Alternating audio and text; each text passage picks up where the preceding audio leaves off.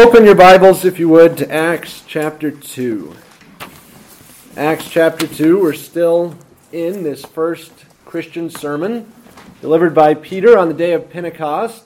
We're looking specifically at Peter's statement about the death of Christ, the problem of evil, and the resurrection of the Son of God in verses 23 and 24. This is our last week on this sermon, and then next week, Lord willing, we'll talk about the response to the sermon. What do you do when you've heard the gospel? But let's read, starting in verse 22, how Peter announced the resurrection and the death of Christ on that Pentecost day. Men of Israel, hear these words. Jesus of Nazareth, a man attested by God to you by miracles, wonders, and signs, which God did through him in your midst, as you yourselves also know, him, being delivered by the determined counsel and foreknowledge of God, you have taken by lawless hands, have crucified and put to death, whom God raised up, having loosed the pains of death, because it was not possible that he should be held by it. Let's pray. Father, it was impossible for your Son to stay dead. Lord, so often we think the opposite, that it's impossible for the dead to come to life. And so it is for sinners. For the penalty of sin is permanent death. But the reward of righteousness, the reward for your Son's righteousness, is permanent life, such a life as kills death. Father, show us the magnitude and glory of your plan of salvation. Show us the grandeur of your Son, and show us above all the joy of his resurrection, the undoing of the consequences of sin through the suffering and death of the Son of God. But more than that, through his resurrection. Father, meet with us. Help us open our hearts to understand, illuminate our minds to receive the truth that's here in your word. We pray these things in Jesus' name. Amen. Well, the book of Acts, as we have seen, is about the kingdom of God, and specifically about the certainty of the kingdom. How do we know that Jesus reigns? Luke is writing these 28 chapters to explain to us, to vindicate to us, that Christ really is in charge, no matter what the circumstances appear to be saying about that. Christ reigns, the kingdom of God is here and is coming, and in this sermon, Peter actually dares to point to the crucifixion as further evidence that God reigns. Pretty amazing stuff. The fact that Jesus was crucified by God's plan and rose again by God's power shows that God rules and ordains even evil, though he never does evil. Peter points to the worst event in the history of the world and says, this is evidence for the kingdom. Here is further proof that the Lord God Almighty reigns. So here in verse 23, Peter makes three pretty simple points. Well, I shouldn't call them simple. 3 points that are utterly profound. We'll talk about those points and then the implications that they have for us on this Resurrection Sunday. Peter's first point, Jesus was handed over by God's plan, him being delivered by the determined counsel and foreknowledge of God.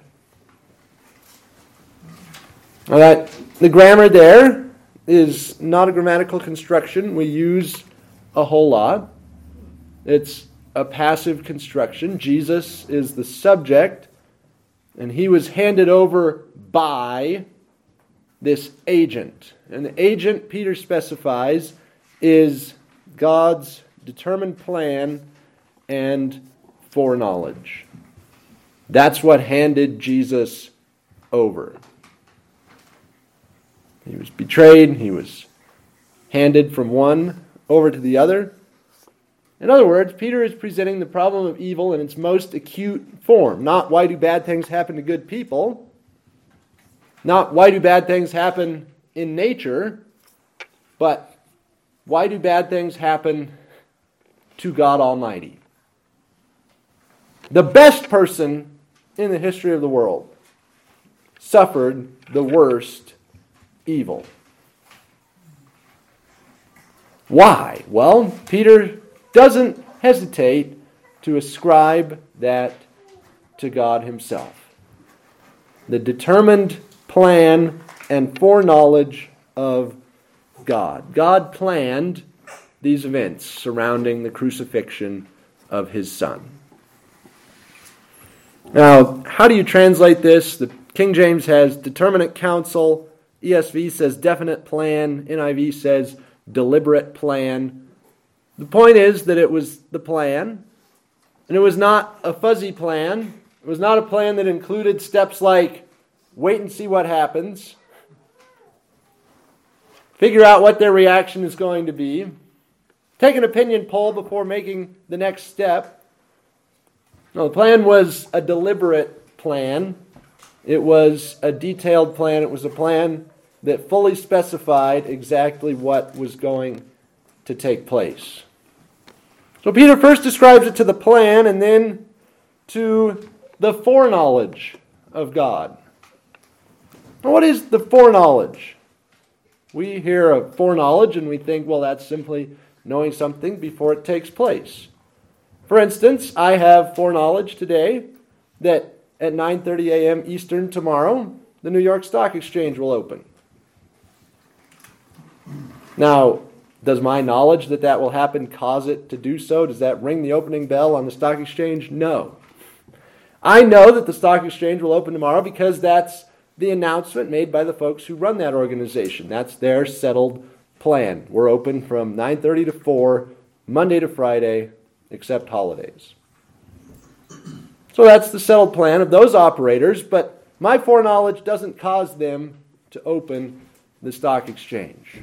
Peter, though, says God's foreknowledge caused the handing over of Jesus.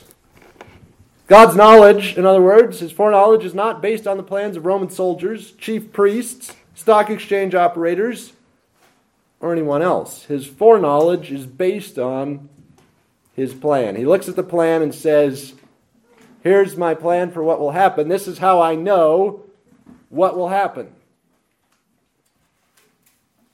Notice also this peculiarity of Peter's style. The determined counsel and foreknowledge of God you have crucified and put to death. Where else do we see this kind of pairing of words that Peter uses to mean the same thing? Well, he does this all the time in 2 Peter. Remember phrases like life and godliness, glory and virtue, calling and election. Peter says those things all the time in his second letter. And here he's doing the same thing. The determined counsel and foreknowledge of God are really one and the same thing. How do we know that? Well, look at the end of the verse. You have crucified and put to death. Is there a major difference between crucifying and putting to death, as there would be between, say, hating and lifting? No, right. To say you crucified him and you put him to death are really two ways of saying the same thing. So it is with determined plan and foreknowledge. Two ways of referring to God's settled decision to do what he's going to do. His plan that involves not just planning his own actions, but also the actions of everyone else who's involved. So Peter uses crucify and kill to refer to one action, the action of killing Christ. And so he uses definite plan and foreknowledge to mean one piece of information in the divine mind. The information that God definitely planned that Jesus would be betrayed and killed in exactly the way in which the events took place. God planned on that. He knows his plan, and thus he knows the entire course of world history. What is Peter saying? If you want a demonstration that Jesus really reigns, if you want to know for sure that the kingdom is here, look no further than the cross.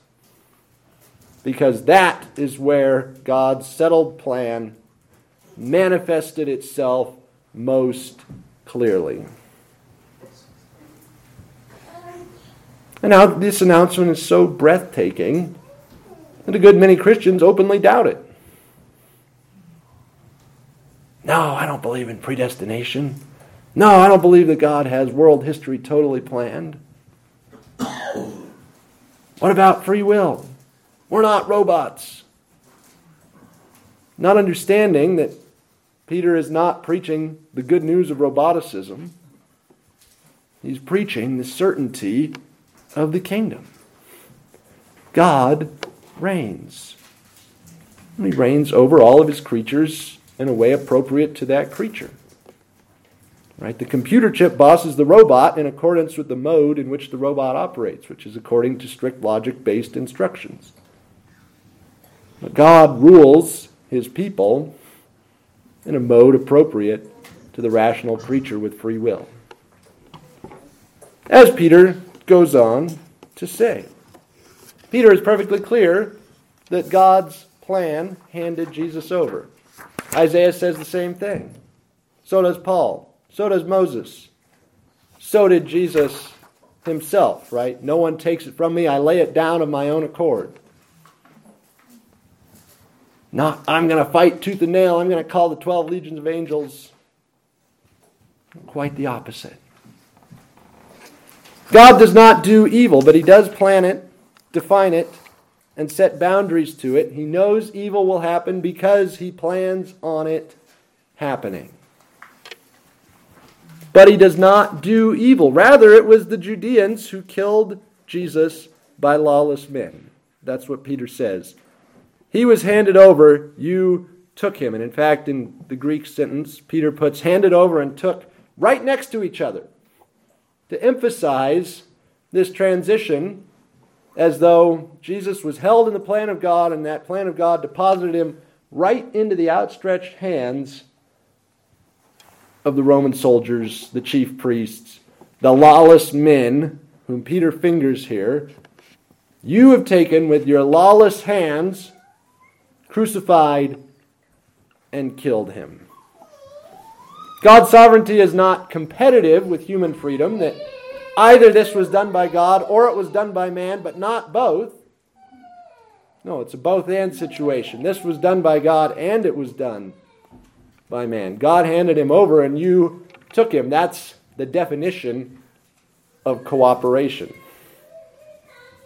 Right? If I hand this to you and you receive it, we are working together to get this thing where it needs to be. Well, God worked with the evil men to hand over Jesus to be crucified and killed.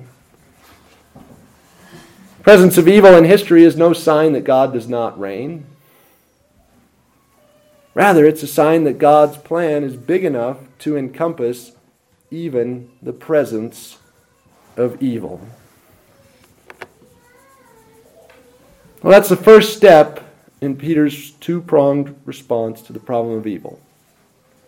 Prong one, God ordains, directs, bounds, and controls evil.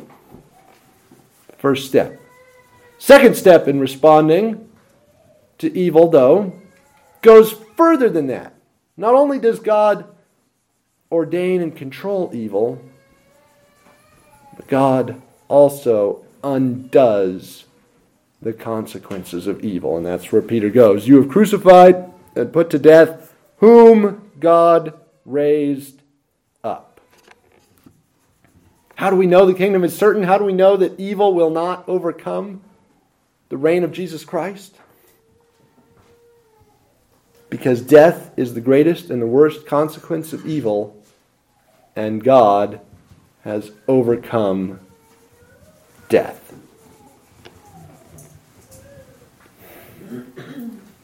This burbling in the sound system is really getting annoying. If somebody wants to shut it off, that would be great. But anyway, let's continue to talk about what Peter says. It's all in the plan of God, right? That the sound system would act up on Easter Sunday. The problem of evil is mitigated when you understand that God controls evil. The problem of evil is solved after a fashion when we come to the realization that God undoes evil. God is able to reverse the consequences of evil by raising his Son from the dead. So what does this mean for us? Thank you, Wayne. The crucifixion is evidence of the kingdom's certainty. God is in charge. His plan, his foreknowledge are at work. Evil is part of God's plan. Peter is very clear about that, including the worst evil, the crucifixion of Jesus Christ. God's plan includes things like the suffering of Israel in Egypt, the hardening of Pharaoh's heart, the capture and burning of Jerusalem, the first fall of angels and men, the crucifixion of Christ. All of those are part of the plan. The Bible says so. God plans on evil. It contains it within his boundaries and limits. He planned on evils in our recent past, like slavery, and in our present, like abortion.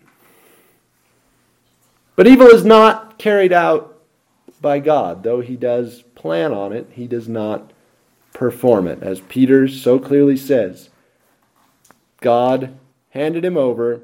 You took him with lawless hands. God gave you the power of choice, plans on and sustains you in your evil choices, but he does not himself choose evil. You do it. God does not do it. The right to be wrong, therefore, does actually exist in a certain sense.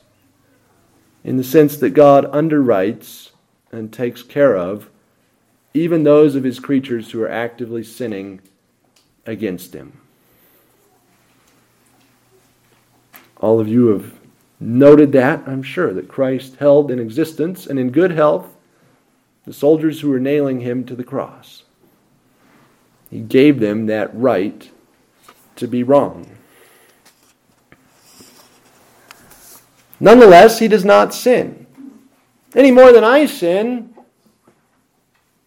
if, given my son reaches a certain age, I hand him car keys and a credit card and he goes out on the town and uses those things to do evil. Now you all can say to me, at some point, your continued provision of car keys and a credit card reaches the level of willful negligence. That I can't stay off the hook for his behavior forever. To which our only response as Christians is to say, attempts to get God off the hook for evil must necessarily end with making evil as powerful as, or more powerful than, God. Otherwise, we have to bite the bullet and say God planned on evil and in some sense let it into the world. And if you press further on that, then you say, well, did God let it in willingly or unwillingly? If he let it in unwillingly, evil is more powerful than he is. If he let it in willingly, then he let it in willingly. Right? There's no getting God off the hook. All we can say is that an ethical deity, by our human standards, would have terminated the experiment the moment the snake entered the garden. Not what our God did. He took a different path. It looks like negligence to us. But if we could understand everything our God did, would he still be our God? It stands to reason that God would have plans, purposes, and goals that are beyond our comprehension. Let me put it this way. Let's go down to Arkansas, find a hick on the street, and name him our ambassador to the People's Republic of China. Is there a chance, maybe even a pretty good chance, that this Arkansas hick would not understand the policies and goals of the People's Republic of China? That he would not understand Washington's intentions or what it wants to signal to Beijing, that he would be a total flop as an ambassador.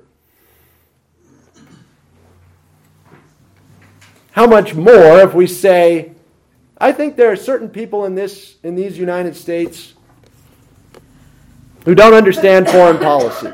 Maybe I'm one of them. Do you think there are certain people in this church who don't understand God's policies? Could we say that the hick knows far more about China than I do about the mind of an infinite, eternal, unchangeable deity? God is telling us, I ordain and plan on evil, and I willingly let it into my world. But I'm not the guilty party. I don't do the evil. You do it. God knows what He's doing. And we will be sure of that when evil is vanquished, when the kingdom comes and Christ's will is done on earth as it is in heaven. Well, Peter is telling us that the resurrection proves that God brings good even out of evil. How can he say this? Well, it's because he believes that in the beginning God created the heavens and the earth. And that the world and God are two different things. Why does Peter insist on this? That there is God on the one side handing Jesus over, and that there's wicked men on the other receiving him and nailing him to the cross. Well, if you don't acknowledge that creator-creature distinction and say that reality is fundamentally two, uncreated on the side of God, created on the side of the world, then you must say reality is fundamentally one. And the one handing over and the one receiving were the same one. And at the end of the day, evil is no longer evil. Evil is a step on the path to good. We call this doctrine pantheism, a collapsing of all distinctions, such that there is no difference between God and the world, and ultimately, therefore, no difference between right and wrong, good or evil. Evil is simply the good in seed form, and when the process is finished, we will understand that evil was a necessary part of the total package. So say the pantheists. So says the spirit of our age, which is this unifying spirit. It insists on breaking down all boundaries and distinctions. We got into this last night at the gun store. What does non-binary mean on the form when you check male, female, or non-binary for the sex of the person purchasing the gun? Non-binary means I deny the creator-creature distinction. I don't think there's a difference between God and the world. I don't think there's a difference between male and female. I don't think there's a difference between this pulpit and my foot, between the chair and my rear end. They are all one and the same, just in different phases, at a different point in the process, but in the end, all the drops will merge back into the ocean. We're all the same, really. Peter rejects that doctrine. The crucifixion was wrong. The crucifixion is not some kind of necessary step on the pathway toward the great good of the resurrection. Evil is not some kind of necessary step on the path toward good. precisely because Christianity teaches this imminent frame that we have a world that is created by God but is not God. We have room for evil to be itself. Evil is bad and will always be bad. It will never become good. It can't become good. It won't become good. God does use evil, though it always remains itself, and He always remains Himself. He uses evil to bring about good, but He does not transform evil into good. The evil of those lawless men brought about the good of our salvation. Absolutely. But we don't sing hymns of praise to Pontius Pilate. He was a weakling and a villain. He was not a good person. He was not a step on the path to good. He was evil. But God overruled his evil and brought good out of it anyway. Same goes for your sin and mine. God doesn't sin. Christ dwells in us, but that doesn't make him sinful. Rather, it condemns our sin even more. It tells us to stop it. Don't sin. Evil is evil. Evil is done in creation by created beings. But God overrules their evil. Jesus was delivered over to wicked men by God's plan. God planned their evil, but they did their evil. God overcame their evil, raising his Son from the dead. So believe it. Know the Son of God as the one who not only overrules evil, but also undoes its consequences, who took death and beat it. Walked out of that tomb 2,000 years ago. He will overcome your evil and raise you from the dead if you trust him today. Let's pray. Heavenly Father, we ask that you would deliver us from this trap of pantheism, from the idea that evil is ultimately just another form of good. Father, help us to see the difference between your plan on the one side and the actions of lawless men on the other side. Yes, you work together with us. You sustain us even when we do wrong. Father, help us not to do wrong anymore, to hate it, to only do what you want us to do. Help us to look like your Son, whom you raised up. Father, we praise you that death does not have the last word, that evil will not triumph, that you are more powerful, and that though you willingly allowed it in your creation, you can and will vanquish it. Kick it into hell where it belongs. Lord, bring about that day speedily, we ask. We pray for the fulfillment of the resurrection when you will be all in all. Teach us to number our days and gain a heart of wisdom, we pray in Jesus' name. Amen.